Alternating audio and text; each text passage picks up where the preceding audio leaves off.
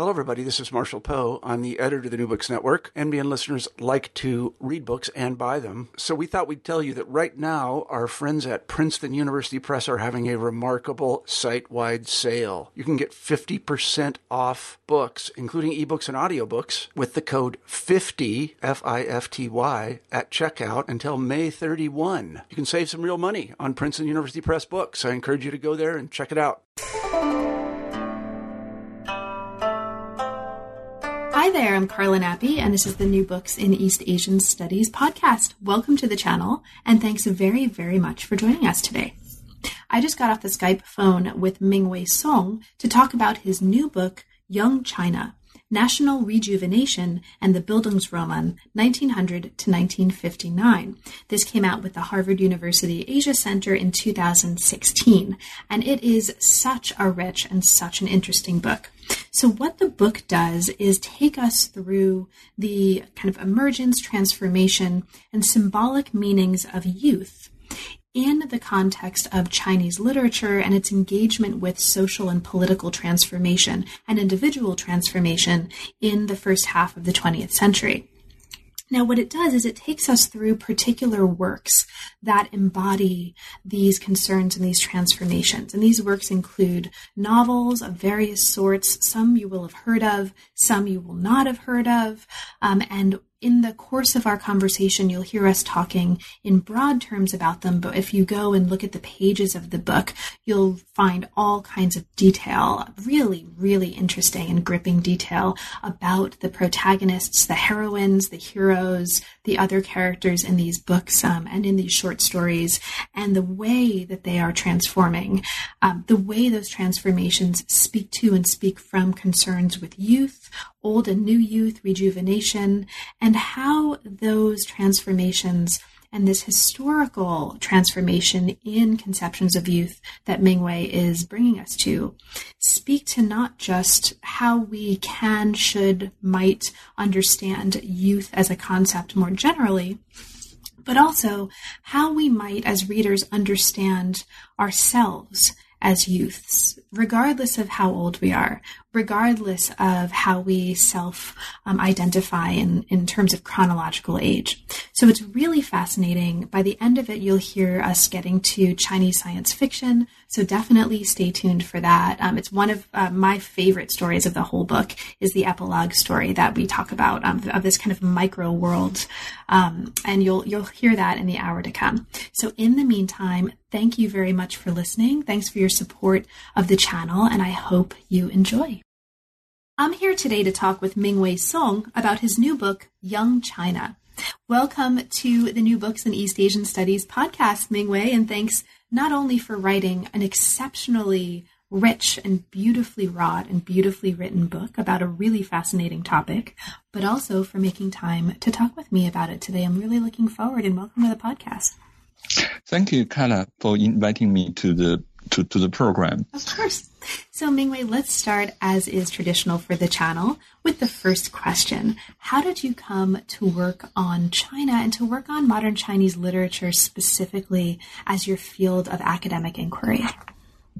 When I look back at my career development, when I was in college, I was actually more interested in Western literature, and I did some work in comparative literature. But what really got me into the study in modern Chinese literature was a project that I was commissioned to do when I was a senior in college. That was to actually pretty big project for me at that time. That was to write a book about Eileen Chang. That was 1994, 1 year before she passed away. At that time, I was just one of the many admirers of her talent, her work. I was chosen by a Taiwan publisher to write this book. I was doing that, and when I was halfway through that, we heard that Eileen Chang passed away. That eventually turned into the first comprehensive study of her life and work, written in Chinese, and that also changed my route. Basically, changed my career, the direction of my career development. Eventually led me to be more and more interested in modern Chinese literature. Mm-hmm. Great. So the book that we are talking about today, in the words of the book, aims to investigate the discursive construction of youth's symbolic meanings, and also to explore how those meanings underlie the novelistic narrative of modern Chinese youth's personal development. So this is a book about modern China, about the modern Chinese novel, about youth in its various instantiations, and we're going to explore those different resonances and meanings in the hour to come. But first, how did you come to this particular project? What brought you to this focus for your research on this project? I would say the first idea for something like this, at that time I was not expecting to write a book. I was just writing an article. That was 1999. I was still in China, in Shanghai, around 1997 to 1999, 2000. That was the time when a new generation of Chinese writers, who were usually recognized the writers born in the 1970s, to whom I belong, actually, they began to make some impact on the literary scene, and people were talking about them. There were novels, very popular novels like Shanghai Baby or Mian Mian's Candy. So when I was trying to do some critical reflection on this phenomena, I noticed that growing up or coming of age was really a major theme for these writers. Perhaps for each generation, there was this very important theme about coming of age that I later discovered, actually. But at that time, I was writing this article, this critical review of some of the representative works of this generation. I found one problem, actually. That was, these short stories, these novellas, these novels about growing up, but there is a sort of a lack of psychological growth at the center of the narrative. Usually youth is taken for granted, or the charm of youth or the power of youth is taken for granted without much reflection on how it is characterized, how it is developed. That was really the beginning of the project. Later, when I came to study in the United States, I sort of broadened my research area. I began to feel interested in the earlier time periods, the Republican period, and then eventually late Qing. So I sort of moved from the very contemporary toward earlier, toward the transition from tradition to modernity, and I began to sort of trace the genealogy of the youth discourse. So that one question about my sort of the writings of my own generation eventually brought me to several generations, to the situation several generations ago, to the generation of Liang Qichao, who first conceived the idea of Young China to make youth a powerful troop in his advocacy for Young China project for the sort of a modern reform. So. Mm-hmm. So that was the background and how I came to this topic.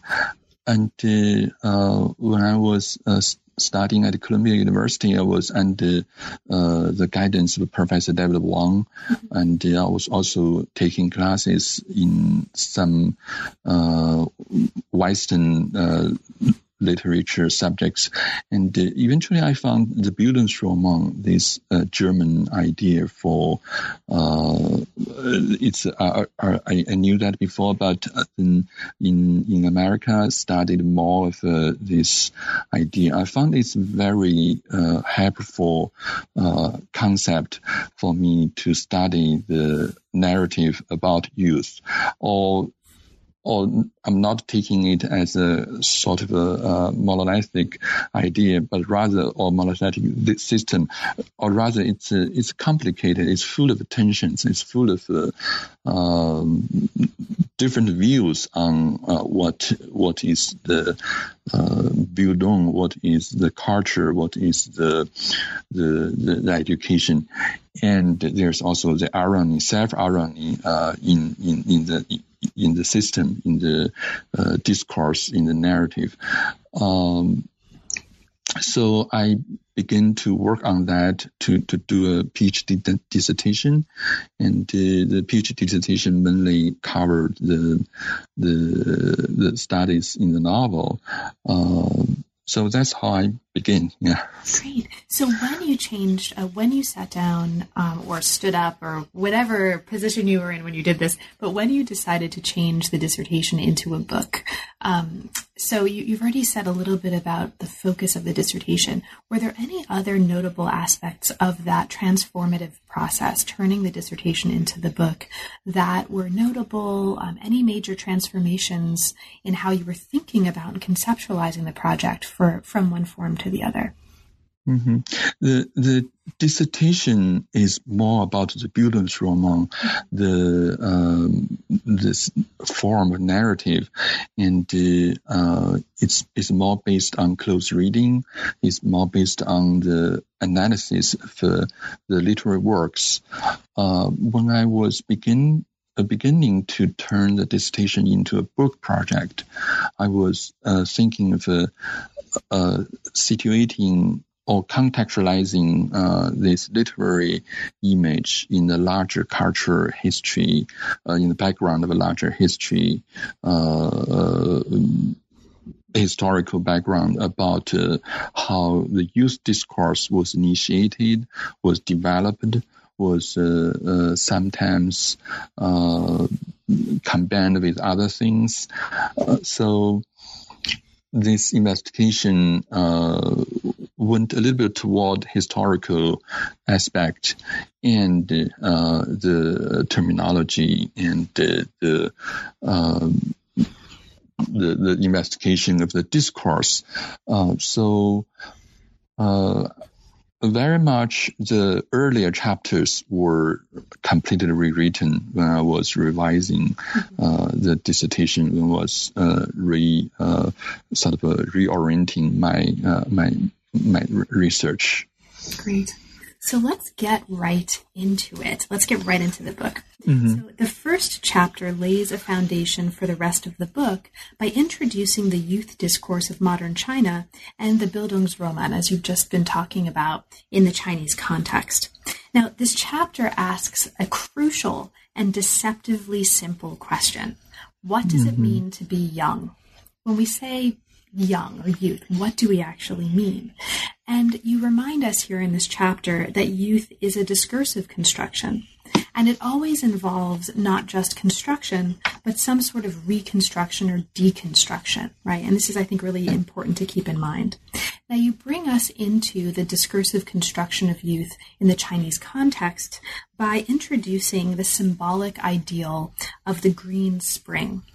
Mm-hmm. Okay, so this is probably a good place to start. What do we need to know to understand what you think is most important about this discursive construction of the green spring as we move forward from this to the other parts of the book? Mm-hmm. Thank you. I think the most important change for the youth discourse, because I want to emphasize that youth or in the Chinese 青年 or 青春 or 少年, it's not a completely new term. It has some archaic implications in classical Chinese literature, but it was always changing in the literary tradition of pre-modern China. But toward the late Qing, when the generation of Liang Qichao began to envision a new China, they used the term 少年 or youth to envision something radically different, that is radically different from the tradition.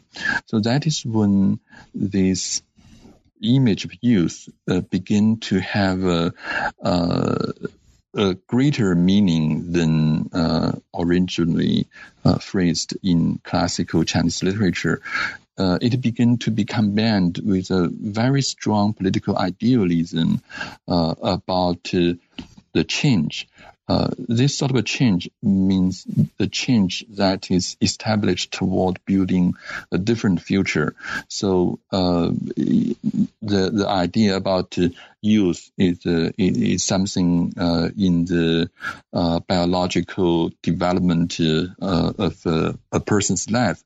It's no longer there. What Liang Qichao and later Chen Duxiu did was to emphasize the meaning of youth to such an extent that youth can be sort of like standing on its own. The youth does not need to grow up or grow into a mature person. Youth itself is the end. So that is a central idea about what I mean by modern form.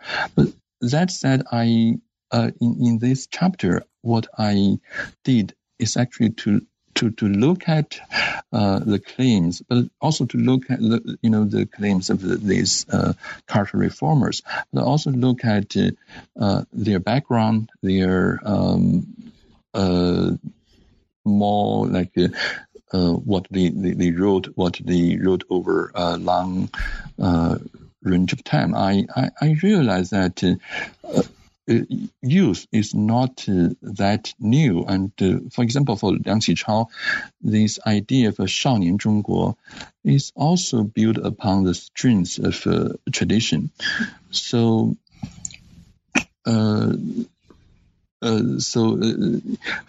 for him, he often used some traditional trope to emphasize the dynamism of youth. And in Liang Qichao's cultural project, he's not just talking about the reform. He also wants to keep the Confucian tradition alive. So there's a sense of rejuvenation, that is to make the tradition rejuvenated. So it's not about completely towards the future, but also about how to make the past really lively, really a part of the ongoing project in the present. So that made this Chinese discourse on youth very interesting, because at that time, in the 19th century, in the late 19th century, early 20th century, youth is a worldwide phenomenon. It's everywhere. People were talking about young Italy that actually inspired Liang Qichao through the Japanese translation, but also the young Poland, this young America. Everywhere is sort of like a young nation movement. But for many of those nationalist projects, youth is about something really that is really new, about to establish a new identity. But for Liang Qichao, it's not that simple. He wanted to rejuvenate the old Chinese idea of Mm-hmm. This is actually great because it also really nicely leads us into what's happening in the next chapter, which is very much related to this idea of rejuvenation and national rejuvenation or other sorts of rejuvenation. That's not just a matter of embracing the new, but also revitalizing the old. And in the next chapter, you introduce the figure of the old youth. So chapter 2 looks at the late Qing trend that attempted to, in the words of the book, rewrite the archaic tradition into modernity. So this very much speaks to what you were just saying. And you focus in particular on Wu Jianren's The New Story of the Stone. Now you talk here about the way that Wu Jianren uses the figure of the old youth as a symbol of late Qing negotiations between tradition and modernity. So can you tell us a little bit about that briefly? What do you think is most important as a takeaway for us about this figure of the old youth there? Old youth, this idea, I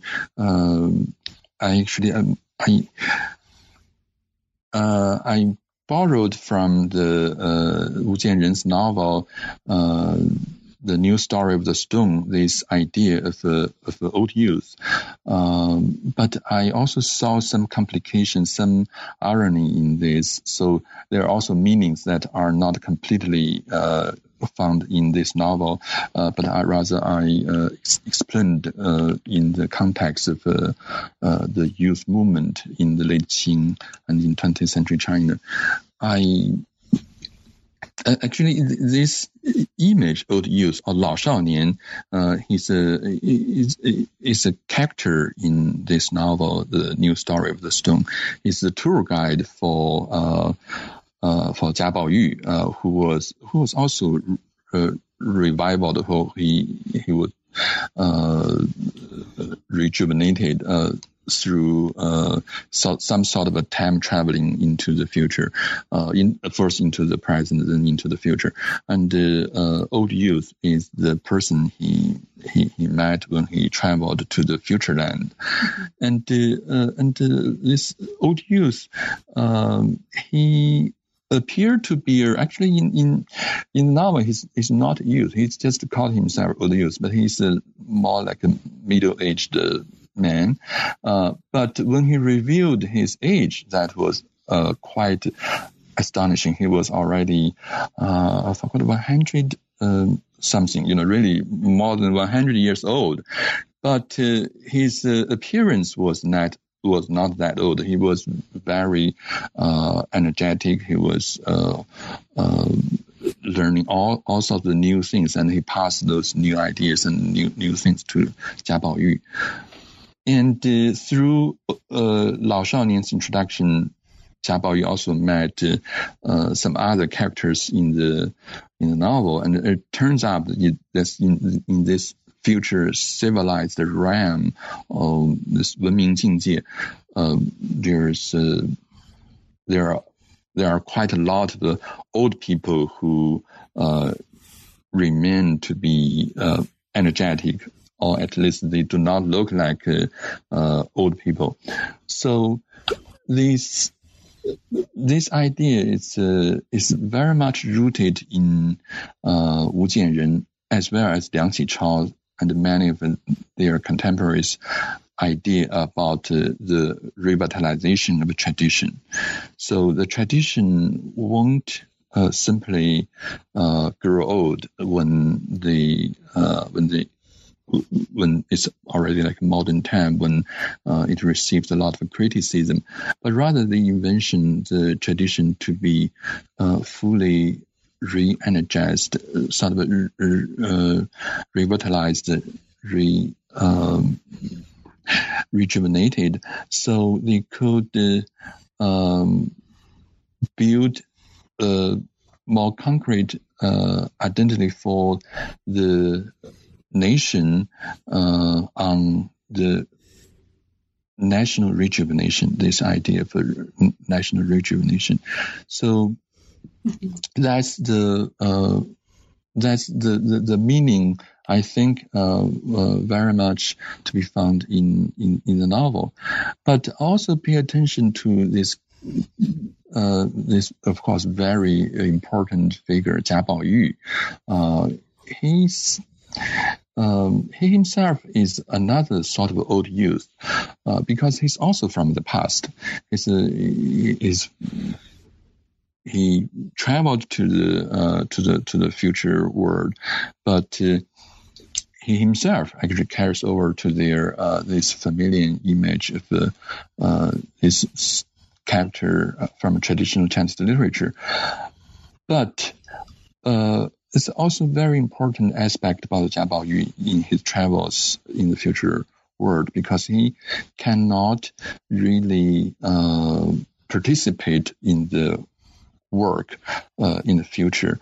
He's sort of alienated. He's outsider in the progress of history.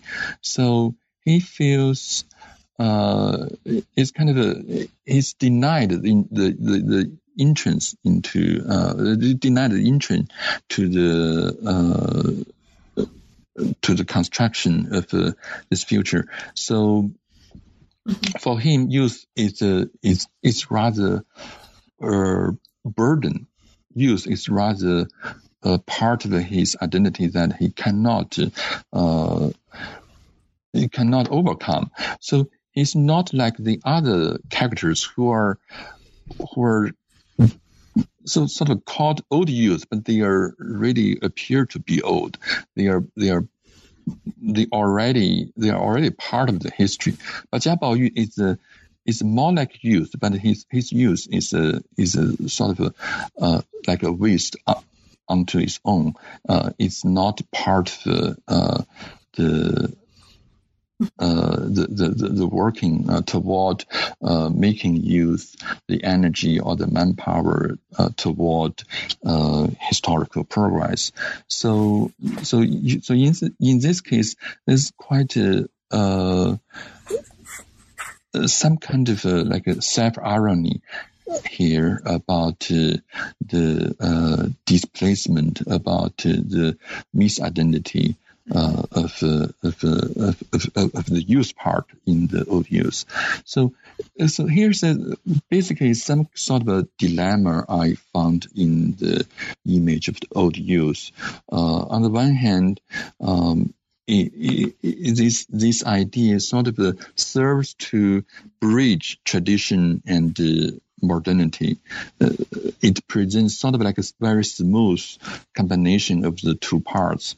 But on the other hand, there's really a gap there, showing that the youth can be something left out in this historical movement from tradition toward modernity.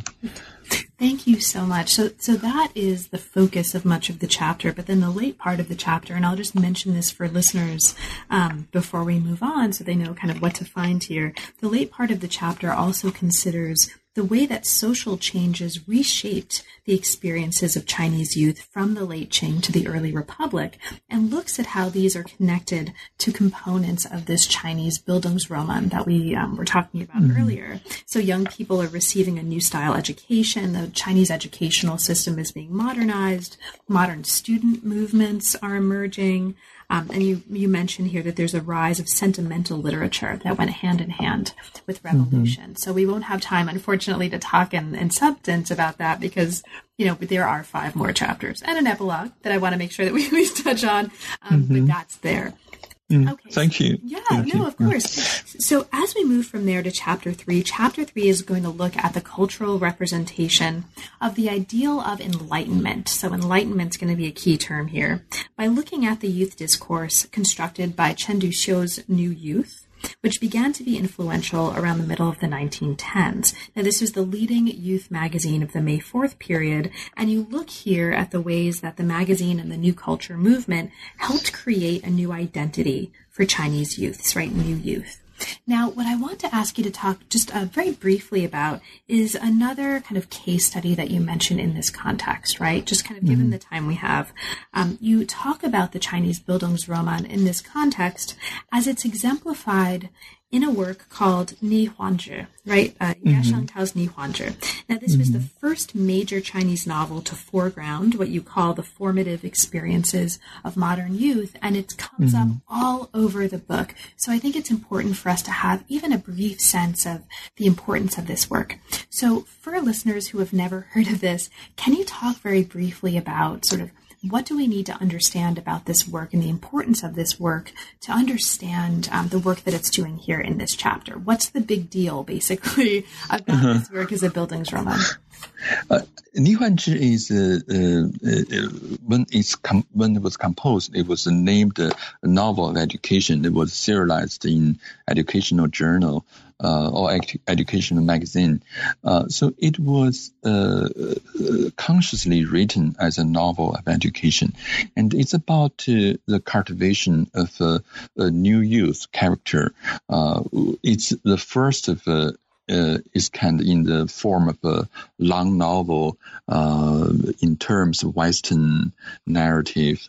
So I think the importance of this novel is really that it is groundbreaking. It's the novel that first established some of the major formats for the form of the Chinese Bildungsroman. Great, thank you so much. And you talk about here the way the novel also embodies certain tensions, and this is really important, right? The tension between love and education, the tension for one character between being a lover and being a wife. There's all kinds of ways in which these there are tensions and frustrations that emerge through this Bildungsroman that really help us understand also not just this moment, but how the discursive figure of youth changes as we move forward into the story. And as we move forward, we move from this into a very different set of novels by a very different author. So chapter 4 takes us into a turn, or what you call a turn left in modern Chinese literature in the midst of the changing political climate of the 1920s. So in this climate, this enlightened, I mentioned the importance of the figure of enlightenment, this enlightened new youth that we talked about briefly in the context of Ni Huanzhi was replaced by a revolutionary youth as the central literary figure of the period. And we see this by looking at the early novels of Mao Dun. Okay, so briefly put for us, what are some of, for you, the most important ways that these novels, and you talk about the Eclipse trilogy, and you talk about the unfinished novel Rainbow, what are some of the important ways that what's happening in these novels is differing from what was happening in Ni Huanzhi, and in some way that's important for understanding what you're arguing here?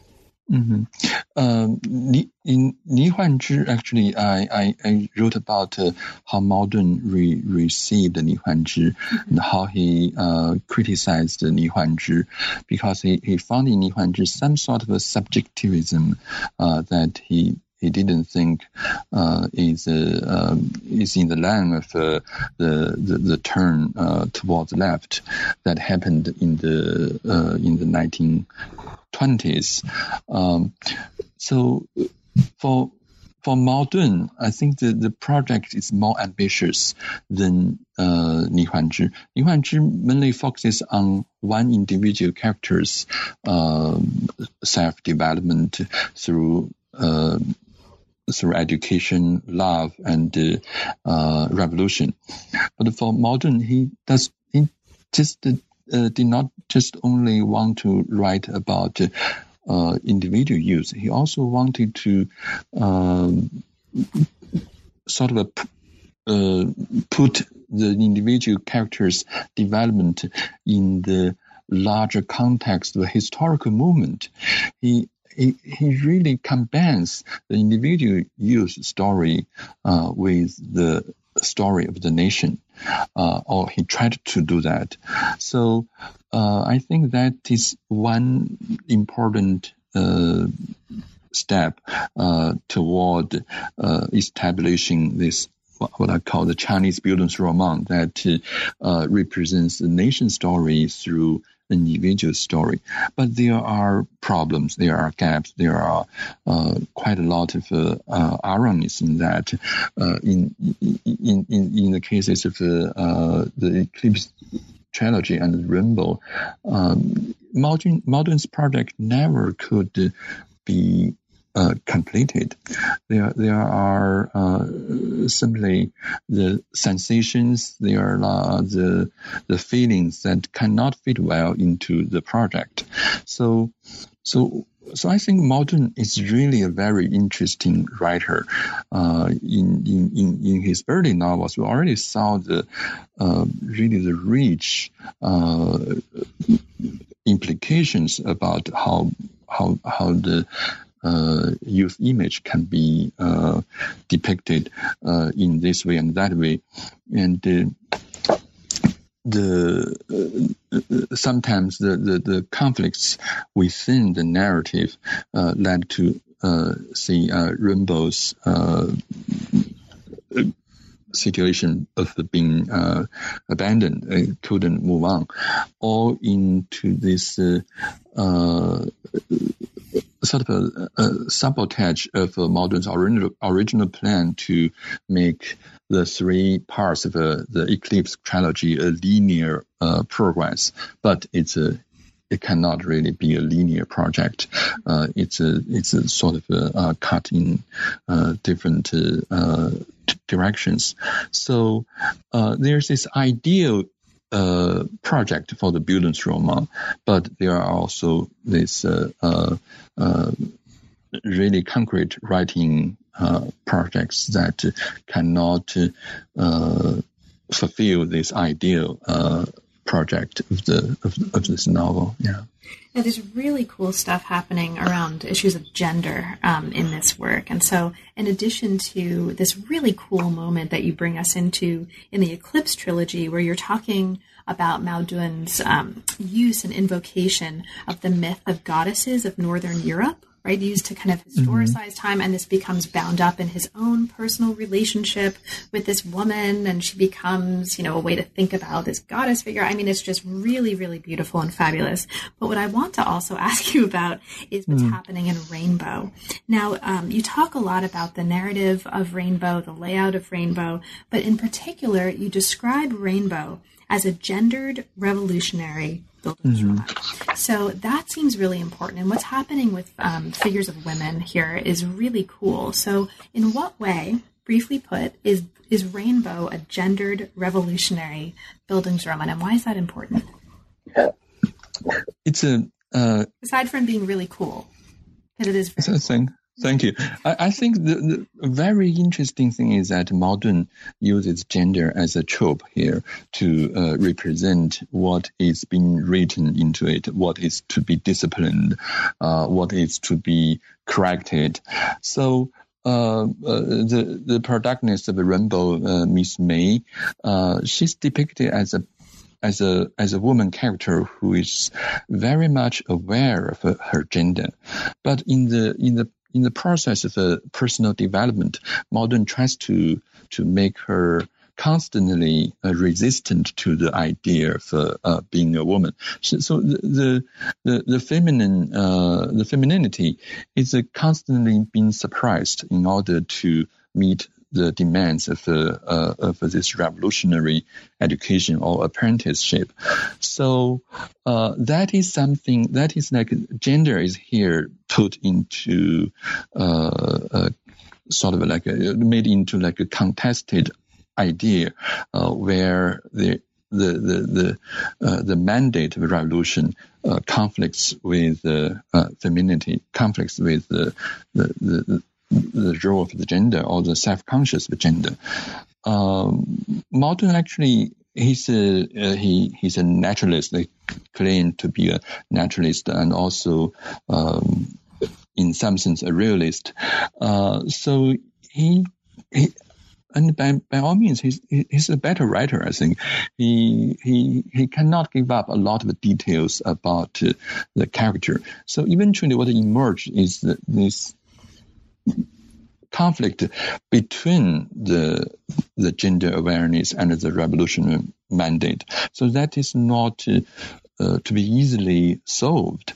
It's unlike what, if I can jump to a later chapter, what happens in The Song of Youth, the 青春之歌 that was written much later in the 1950s, in which gender is rendered as almost like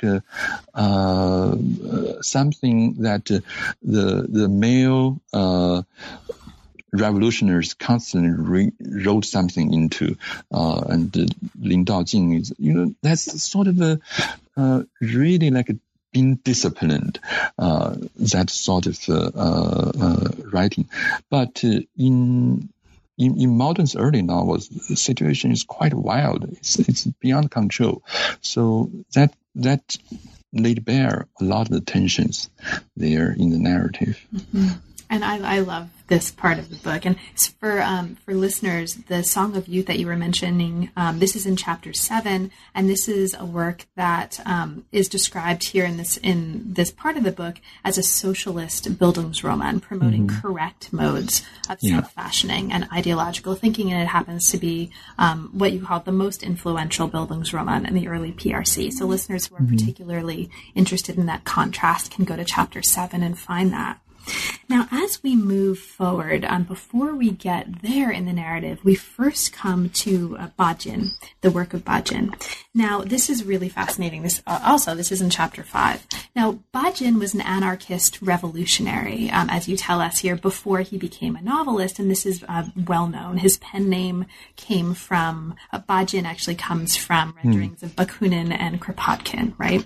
Yeah. And you take us here into his early anarchistic novels. You talk about Destruction, for example, which is sort of stimulated in part by the death of Sacco and Vanzetti, and Vanzetti was one of his mentors, right? And it's kind of a narrative of the life and death of an anarchist revolutionary, and it's really, really interesting. You also bring us into studies of New Life, of the Love Trilogy, and of family.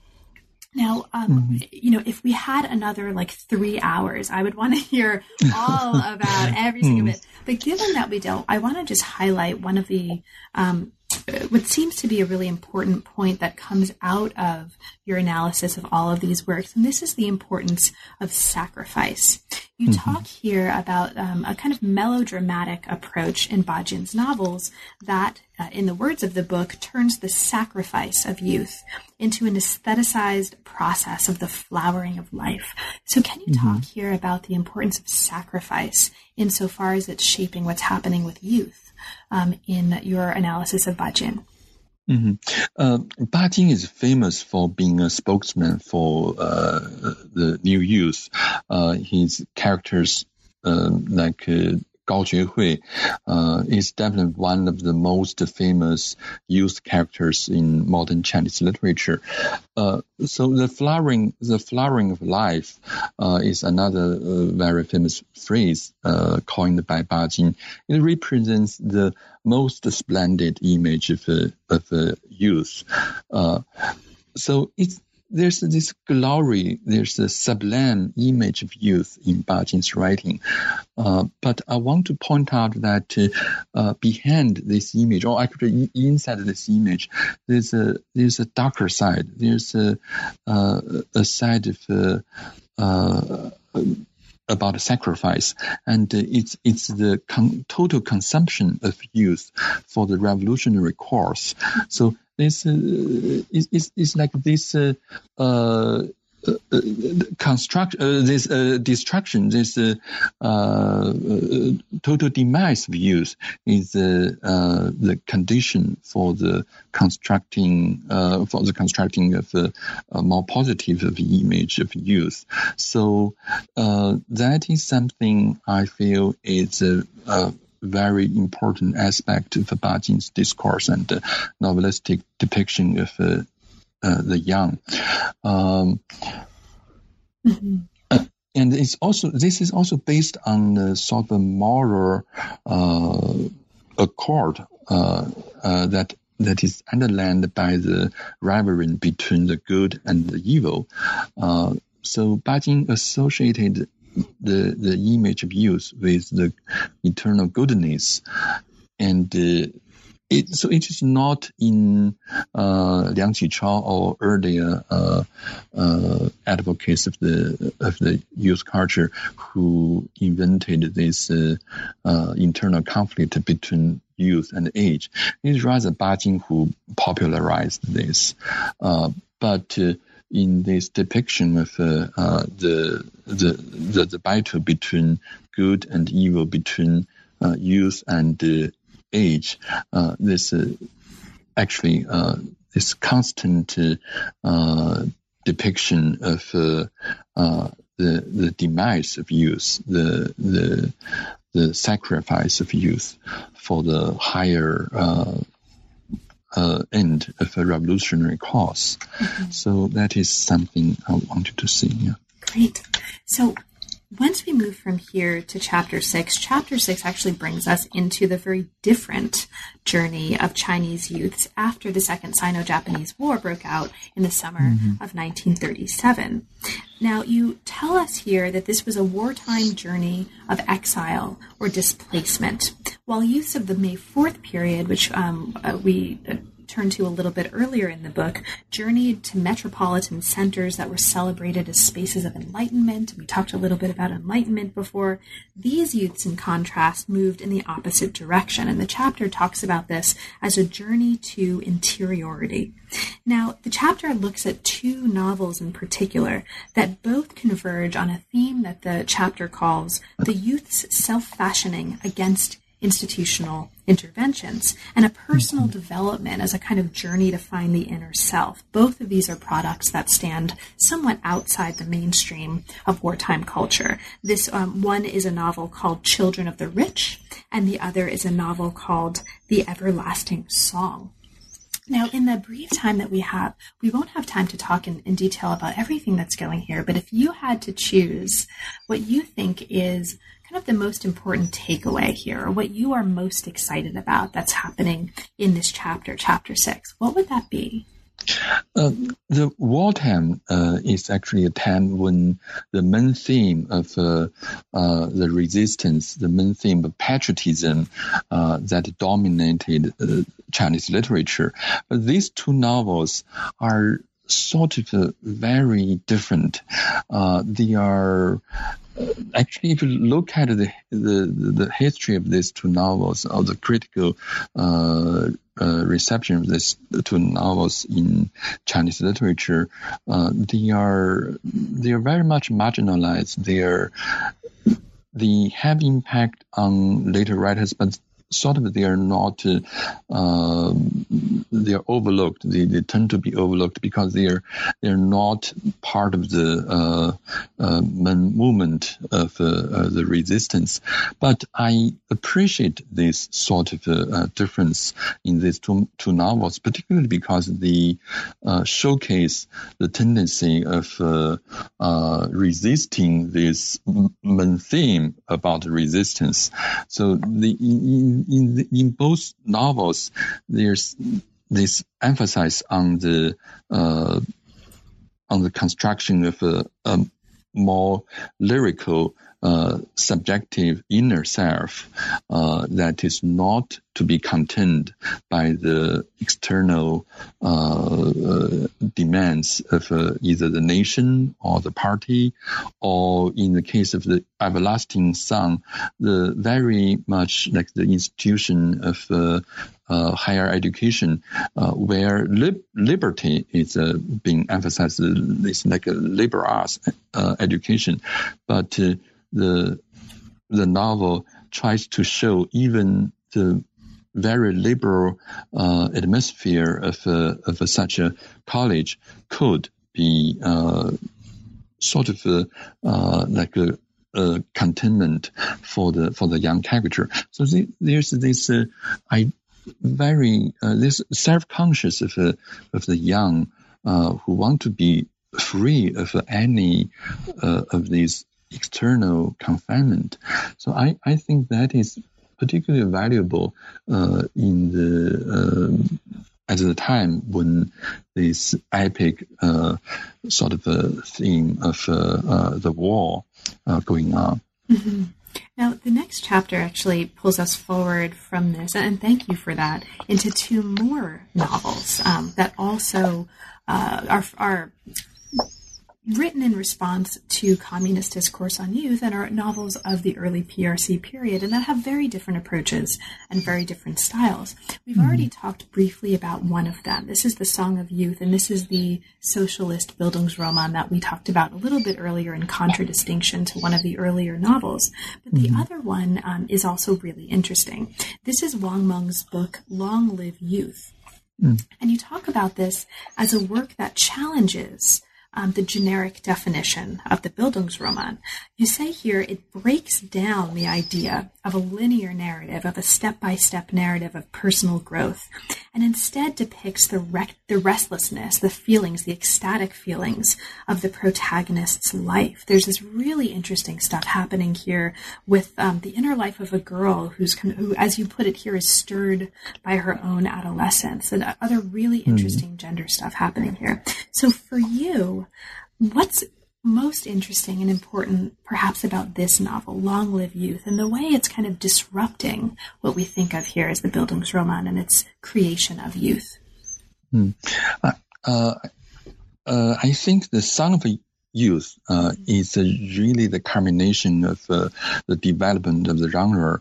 When we compare it with Mao Dun's Rainbow, we see almost everything is being rewritten according to the political correctness here.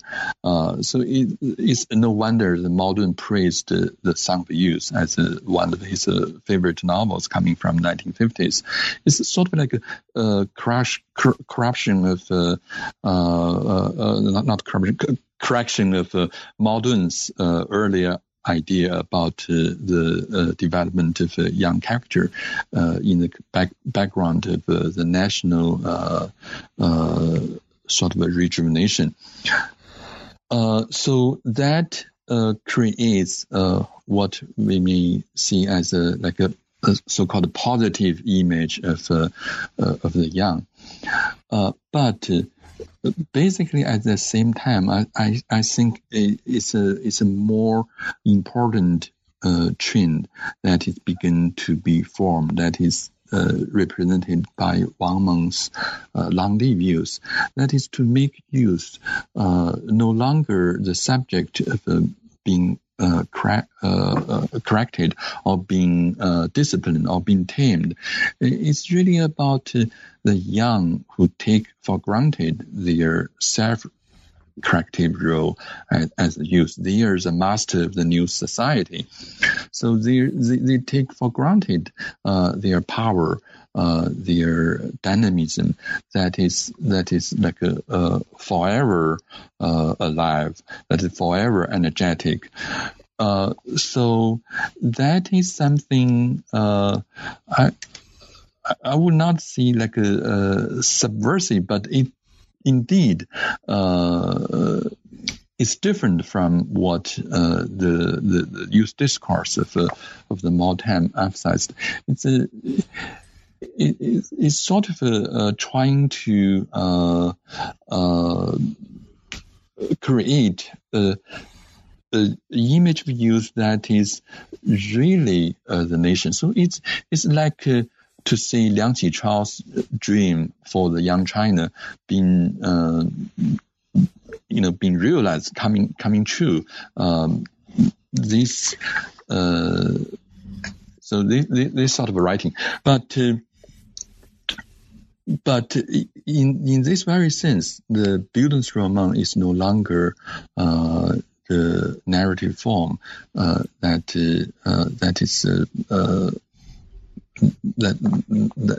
is sort of like the vehicle to present these ideas. So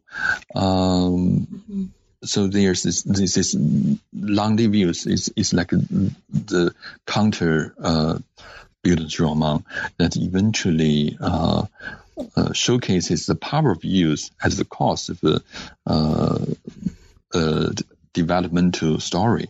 Mm-hmm. And it's got a really weird ending where Chairman Mao is all of a sudden in the picture. Right. There's like really weird stuff in it. Yeah. So I highly recommend listeners, as you work through the book, like pay special attention to what's going on here in chapter 7. And like, this is also a chance for me to just mention that, we've been talking in these relatively large diachronic terms, but there's so much really detailed and fascinating and sensitive and just really exciting detail that brings these stories to life in the book. It's a very rich narrative. And so for listeners who haven't yet had a chance to read it, I just want to make sure that that's clear. Like, all of these stories have characters and feelings and textures and really interesting things that happen. And the one guy's brain opens up. And it's just really cool. And you'll find all of that in these pages. And even though we don't have 3 hours to talk about all of that stuff, this is one of many, many cases in which there's like, in the margins of my book, I'm like, what? I have, WTF, what is Mao doing here? And so there's a lot of really, really interesting detail there too. Okay, so speaking of interesting detail, I'm not going to bring us to the conclusion until we have a chance to talk briefly about the epilogue. Now, the epilogue briefly discusses, as you put it here, popular youth images in contemporary Chinese literature. And it brings us into a short story by a Chinese science fiction writer that's becoming more and more popular since at least 2 of the 3 books in the trilogy have been published. This is Liu Cixin, whose 3-body problem has just, gone crazy. It's like gangbusters. All of us are reading it. It's great. Dark Forest came out in translation. We're all waiting for the 3rd one so we can teach it and read it. So this is a really exciting Chinese science fiction writer. And you bring us here as a way to conclude the book into not the 3-body problem, right? Not Dark Forest, but instead into a story called Micro Era. And you talk about the ways that this story has reappropriated and transformed this dream of Liang Qichao that we began the conversation with. So I think this is a good place to bring us to our conclusion. So Mingwei, what's going on in this story Micro Era? Why is it important, and how does it kind of bring this story to a close for you? Actually, this epilogue it really sort of brought me back to where I began. It's it's 1999, the time when I begin to think about the meaning of youth in contemporary Chinese culture, in modern Chinese culture.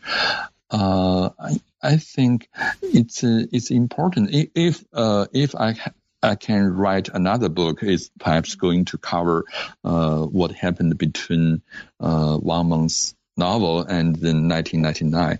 But that's very complicated. That's really some project that right now I do not want to take. But to think about these ideas, it's still very exciting because there's a sort of a contrast with the beginning. At the beginning, it's like when the reformers created and instituted the image of youth, they invested a lot of values in this symbolic trope. It's like over-invested. It's used to refer to a lot of things, but in the contemporary, there's this so-called youth fiction, 青春小说. For the first time, this like the fiction that claims to be about youth. I actually think Wang Meng's 青春万岁 is really the beginning of this trend, although it stretches really long from the 1950s to the scientific to the end of the century literary scene. In this new trend, there's this void, this emptiness. That is what I I'd like to use Liu Cixin's story to highlight, because in this imaginative work, Liu Cixin could envision a world where there are only youth, there are only young people, but this world is like a utopian. This world is like a paradise, because they do not have any memory. They do not have any sort of sorrows or sadness. It's kind of like impossible word to think of. But I think just a few years later, when this 青春小说began to pick up momentum, we actually see we actually found in a lot of these youth literature, youth fiction, the similar emptiness, the similar kind of void of any meaning, of any symbolic meaning. It's kind of like the youth is no longer part of this discourse. I don't know. It's sort of like a youth is already liberated from this symbolism, political symbolism, or it is actually now underlined by consumerism, by a new sort of cultural characterization. So, thank you so much, and I think you bring us by the end of this book and the end of the epilogue to a point that I think underlines what you've just said. Every utopia is at the same time dystopian. And the book ends not as the last sentence, but really on the last pages with a question that I'll also leave us with as we move to our conclusion. Who are we? How are we constructed as youth? So I think all of this ultimately kind of comes full circle, and it asks us to not just think about, as we talked about at the beginning of our conversation, what is youth? What does it mean to talk about youth? But then by the end of the book, after we've traveled with you through all of these journeys and all of these books and all of these stories, we're able to not just ask that question, but self-reflect and think, not just what is youth, but who are we as youths? So Mingwei, there's so much, right, that we could talk about that we haven't had time for, and we've alluded to some of that along the way. But now that we've come to our conclusion, is there anything in particular that didn't come up, but that you'd like to leave our listeners with? And perhaps in particular, listeners who haven't yet had a chance to read the book. I think it's very much what you talked about. You asked. It's about all the aspects of the book. Thank you so much. Thank you. Oh, of course. So now, Mingwei, now that the book is out, and congratulations, I think if it's not obvious, it's an extraordinarily rich book, and there's so much here. What's next for you? What are you currently working on and inspired by? I actually, when I begin to when I was halfway through the work on the book project, I found there's a sort of something very interesting when I was writing it. It's actually when I wrote about this youth image, a lot of it has something to do with utopian, with the image of the future. So I wrote about the new story of Stone. The second half of it, it's a utopian fiction or science fiction, because it does depict various techniques in the future world. And I ended the book with Liu Cixin's science fiction story, Macro Era. So sort of growing up from this project is my current project on Chinese science fiction. And I began to work on this when I read a lot about Liu Cixin. When I read his novels, his short stories, I felt very excited about this new development of Chinese literature in the popular genre.